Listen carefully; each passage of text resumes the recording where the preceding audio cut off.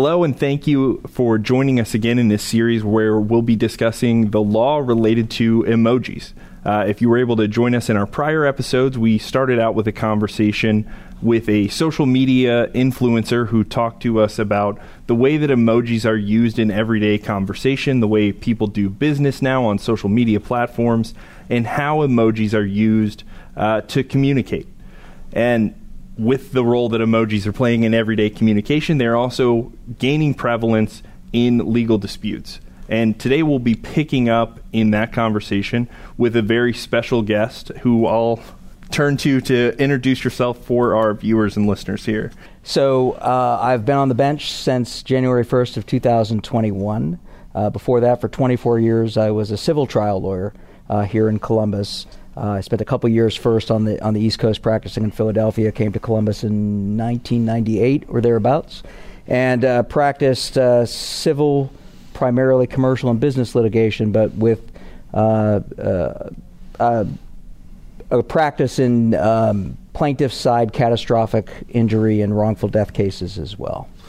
All right. So that certainly gives you, I think, a lot of background in a couple of different ways where you can come at the issues that we're talking about in this series. But in your current role as a judge, obviously one of the important things you handle is overseeing trials, and a big part of that is ruling on the admissibility of evidence.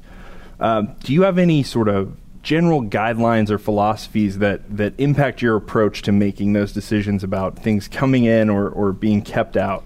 Sure, I do. It's really, I think, more a process-driven philosophy rather than a substantive legal philosophy. I've been called, and I think it's accurate to say, that I am a procedural formalist. And so what that means is that I very much expect that when there are discovery disputes or evidentiary disputes on the eve of trial, we're going to have those issues largely vetted by the time the trial starts, ideally, particularly in a civil setting.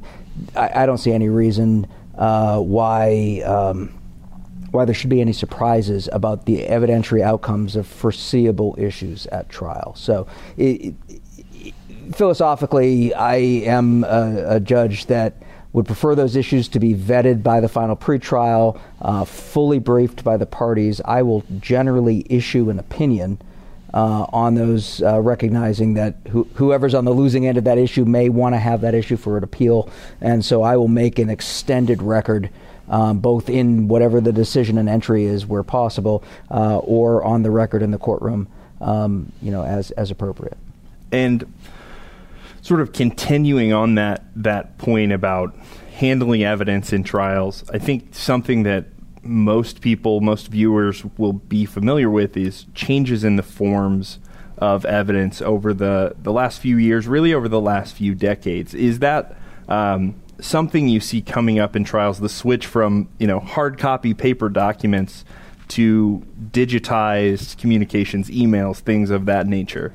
Yes, both in terms of internal operations of the court on the one hand, and then also, in the substantive areas of the law on the other. So, when I graduated law school in 1996, there was still a lot being done by typewriters, and with photocopy machines and fax machines with the little digital spools that had the thermal paper on it, and the digital revolution that we've all lived through in the last couple of decades has changed that mostly for the better, I think, but it has certainly added levels of complexity to what used to be fairly straightforward. I mean, if you were filing a motion as a lawyer in 1998, you were coming down to the courthouse to do it, and you would drop off a courtesy copy of that motion, and you'd probably say hello to the court staff, and everyone knew each other because everyone saw each other on a regular basis. And one of the things that electronic filing in particular has done is it's changed that dynamic entirely, so that on my civil docket in particular these days, as a guy that spent almost a quarter century practicing in that area, I rarely actually see the lawyers on my cases face to face on the civil side of things on motions practice, because they're filing it electronically. The memo contra's filed electronically. It all comes to me digitally. Sometimes it gets sent to my iPad, and I'm not taking it home in a briefcase. I'm looking at it, from the cloud, at home at night. And so there are upsides to that. There's a lot of positives that go with that sort of technological innovation. But there's some downsides that go with it as well, and particularly in the sense that there's been an estrangement to some extent between the bench and the bar, just because it's harder to get together in one place prior to trial. And I think that is a phenomenon that is not exclusive to the legal profession, right? Is the distancing, the loss of that face time, and what it's been replaced by in large part, especially I think with younger generations, is the use of social media, right? Mm-hmm. That's how people interact. Instead of meeting up with your friends to go to the mall, you exchange each other. You exchange DMs or on Instagram or Snapchat. That's the way that you're getting that sort of intermittent communication with each other. As the father of teenagers, I can assure you that they don't get together face to face, or when they are face to face, they're both looking down at their screens, sending each other messages rather than interacting in the way that earlier generations would. And you're right. I mean, that has had a watershed sea change in how cases get tried, both procedurally but also in the substance of the types of evidence that get introduced in a trial, the way that disputes arise is as a function of technology and gaps in technology, and the ways that those disputes subsequently get resolved as well. And with that increase in use of those sort of social media platforms, on the one hand, you have digitized communications with emails. When you have some type of commercial dispute come up, it's pretty clear who that email belongs to, who authored that email. Now, with social media, it's a little bit different, right? Anyone can go open a Facebook page with someone else's name, or a Twitter that doesn't even necessarily have a name attached to it. Have you seen those types of issues arise, or disputes about authenticity of things from social media platforms? So we're dealing with this a lot, actually, right now down at the courthouse, not on the civil side of it, but really on the criminal side of it. So in my court, one of the areas that, I was duty judge just very recently, and one of the responsibilities of the judge that's serving as the duty judge for a given time period is they sign all the search warrants. And the number of search warrants that are tied to emergent technologies, they really overshadow what you think of in your head as sort of the traditional types of search warrants that get issued. So we had and continue to have search warrants for social media platforms. We have search warrants for pings on cell phones, because it's not simply that we have access to social media all the time in our pockets. We have effectively a typewriter and a full-size camera and a video camera and a phone and a bullhorn in our pockets every day as we go around carrying our phones with us. And the way we use them is so ad hoc and informal, and people aren't necessarily thinking that they are establishing an evidentiary record as they move through the world digitally, sending messages along the way, but they are. And in the context of a criminal case, that certainly a great many cases these days involve things like social media checks to see whether the perpetrator and victim, putatively of a crime, were in contact, whether they knew each other in one way or another. Were they corresponding on Facebook? Did they know each other? Was it a Craigslist transaction that was at the beginning of this process, or what? And then also you will see lots of potential evidence, not all of it admissible, but lots of potential evidence about the circumstances surrounding, a defendant's, mental state on social media, and that applies in the civil law as well. If you think about, for example, a car accident case, and the plaintiff in the car accident case is claiming a series of types of injuries over time and describing the effect that has had on their life. A lot of the supporting evidence for that, and frankly also a lot of the evidence that would be used in a cross-examination of that to poke holes in it, is going to be found on a social media page. It's one thing to say that you're suffering. It's another thing entirely to have page after page on your Facebook page showing that, or conversely, showing you having a wonderful time at Kings Island and standing in the hot sun and waiting your turn on the roller coaster, or what have you. So for better and for worse on both sides of the case caption, you really are seeing social media in particular, and the ubiquity of the technology that supports social media. So cameras in pockets. 30 years ago, people didn't carry cameras with them wherever they went. Now they do. And I can tell you that since getting an iPhone, 12 years ago or whatever it was, I have taken exponentially more photographs that are still stored in the cloud through that technological platform than I did over the entirety of the rest of my life with film cameras. And I don't think I'm unusual in that regard, and I know that the evidentiary uses of that are varied and complicated and still evolving.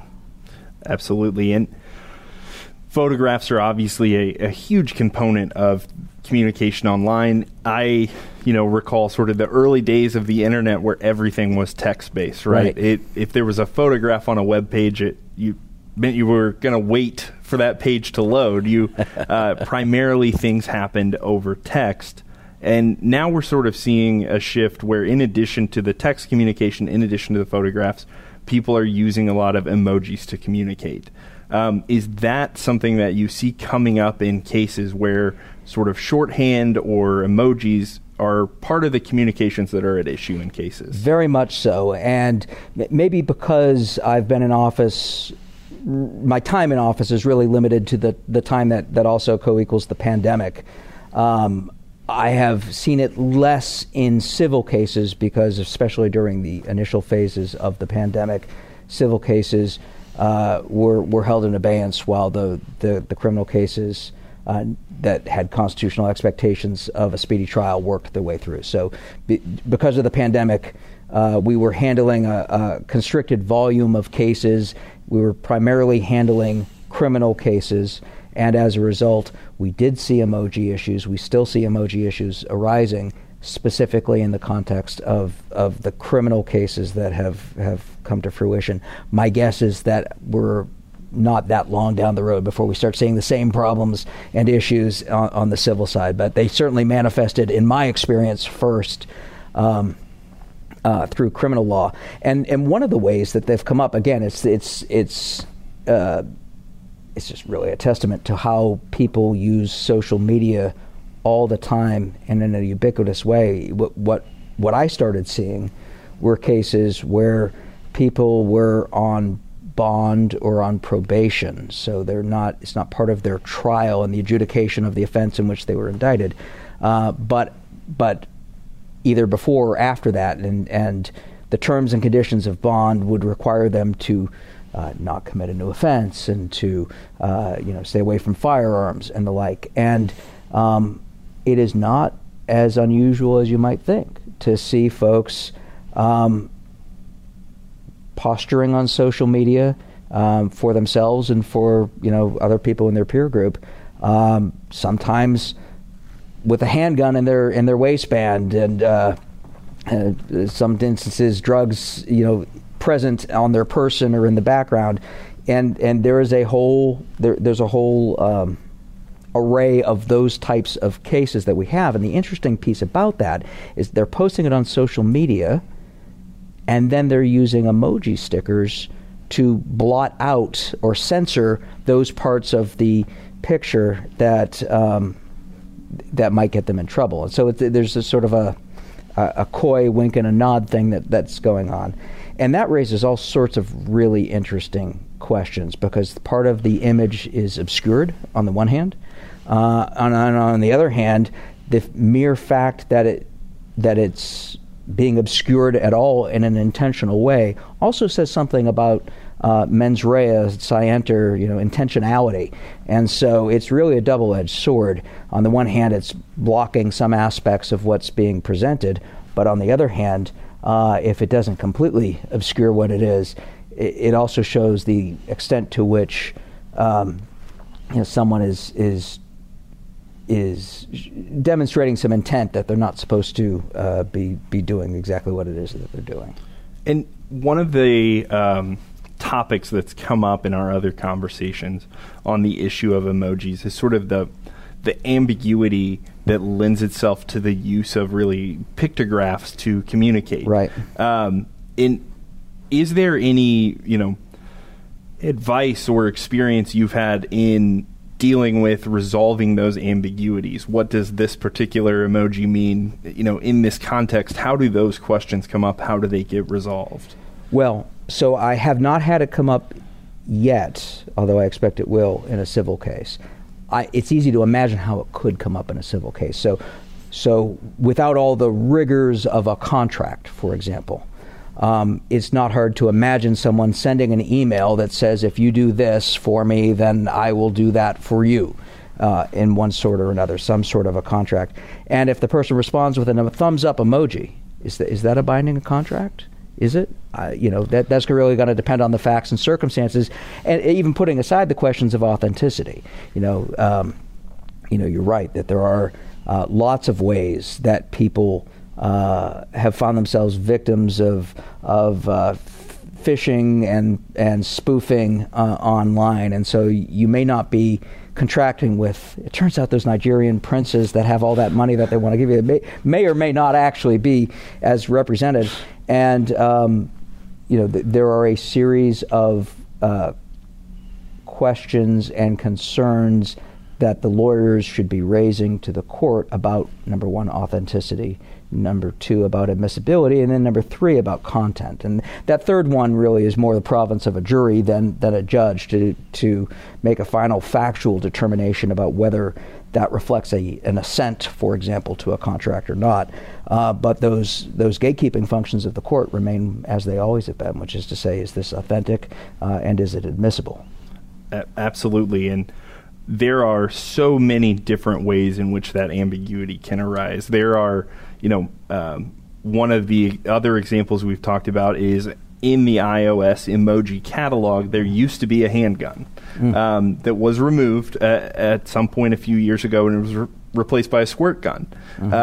But everyone knows that that squirt gun is still the handgun emoji, and how that can be used to potentially convey a threat in a way that could lead to a criminal sanction or cause a problem. You've also got the way we've referred to it is produce. Fruits and vegetables have certain connotations in when they're used as emojis in communication that could be a form of harassment to someone, right? It's not as straightforward as it's just a picture of fruit, right?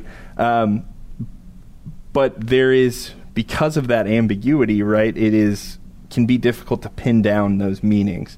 And I think it is a challenge for the legal community to figure out ways to explain, look, this does have an established meaning. This is what this statement was, to address some of those evidentiary questions. But what is, the reliable source to go to say this is the definition of this picture of whatever it may be. And again, and sometimes it's going to be a question of subjective intent, and other times it's going to be a question of what a reasonable person would infer, and it really is going to depend on the type of case and what the standard is. So you're right. I mean, those issues are all very, very much in play.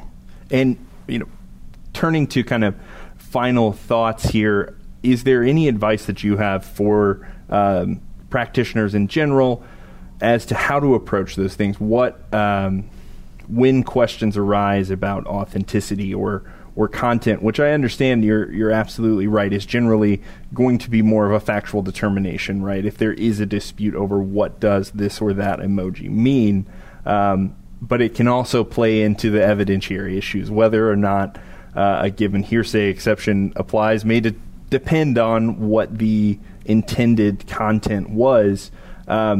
in approaching the bench to address and explain those things, are there any things that you would recommend or considerations that you think that the bar should be aware of? Absolutely. So to the extent that if one is to embrace the notion of procedural formalism, as I do, you would want to separate the questions in your mind between, on the one hand, authenticity, which is a fairly low threshold under Ohio law, and then admissibility, which is a substantially higher threshold, and then credibility, which is ultimately more the province of the jury, assuming that you don't have 403B sorts of issues.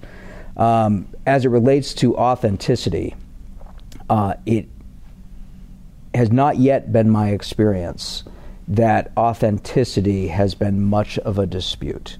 In other words, most of the time,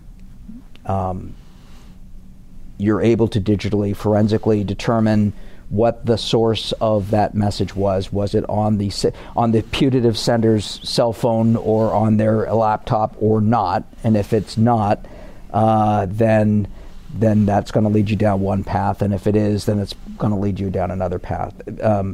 Most of the time, I expect that the lawyers in my court, if they don't have a good faith basis for disputing authenticity, they're going to stipulate to the authenticity most of the time. It calls to mind Justice Felix Frankfurter had a wonderful quote that I really embrace, and I encourage the bar to as well, that litigation is the pursuit of practical ends, not a game of chess.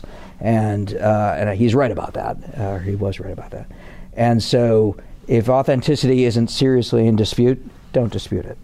Focus your fire on those issues that you realistically are going to be able to ground your case on one way or the other. So most of the time I expect to see a stipulation of authenticity, or if there isn't a stipulation of authenticity, I would certainly expect to have that issue briefed well in advance. And on an issue like that, I would hold an evidentiary hearing and make an evidentiary determination that then is supported by a written decision and entry. And I've done a few of those, and my guess is you would expect, you could anticipate getting a 10-page opinion out of me on an issue like that, because I really do want the parties to know in advance what the trial is going to look like from the perspective of the contours of the evidence that is a jump ball and what isn't.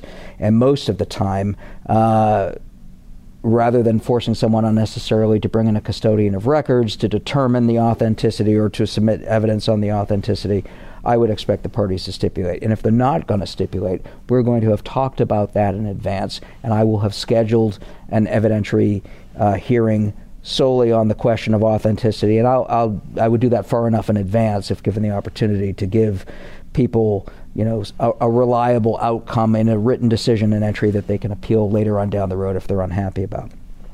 So that's the authenticity piece of it, and that's not really thus far been where the action is. The real action is on the admissibility.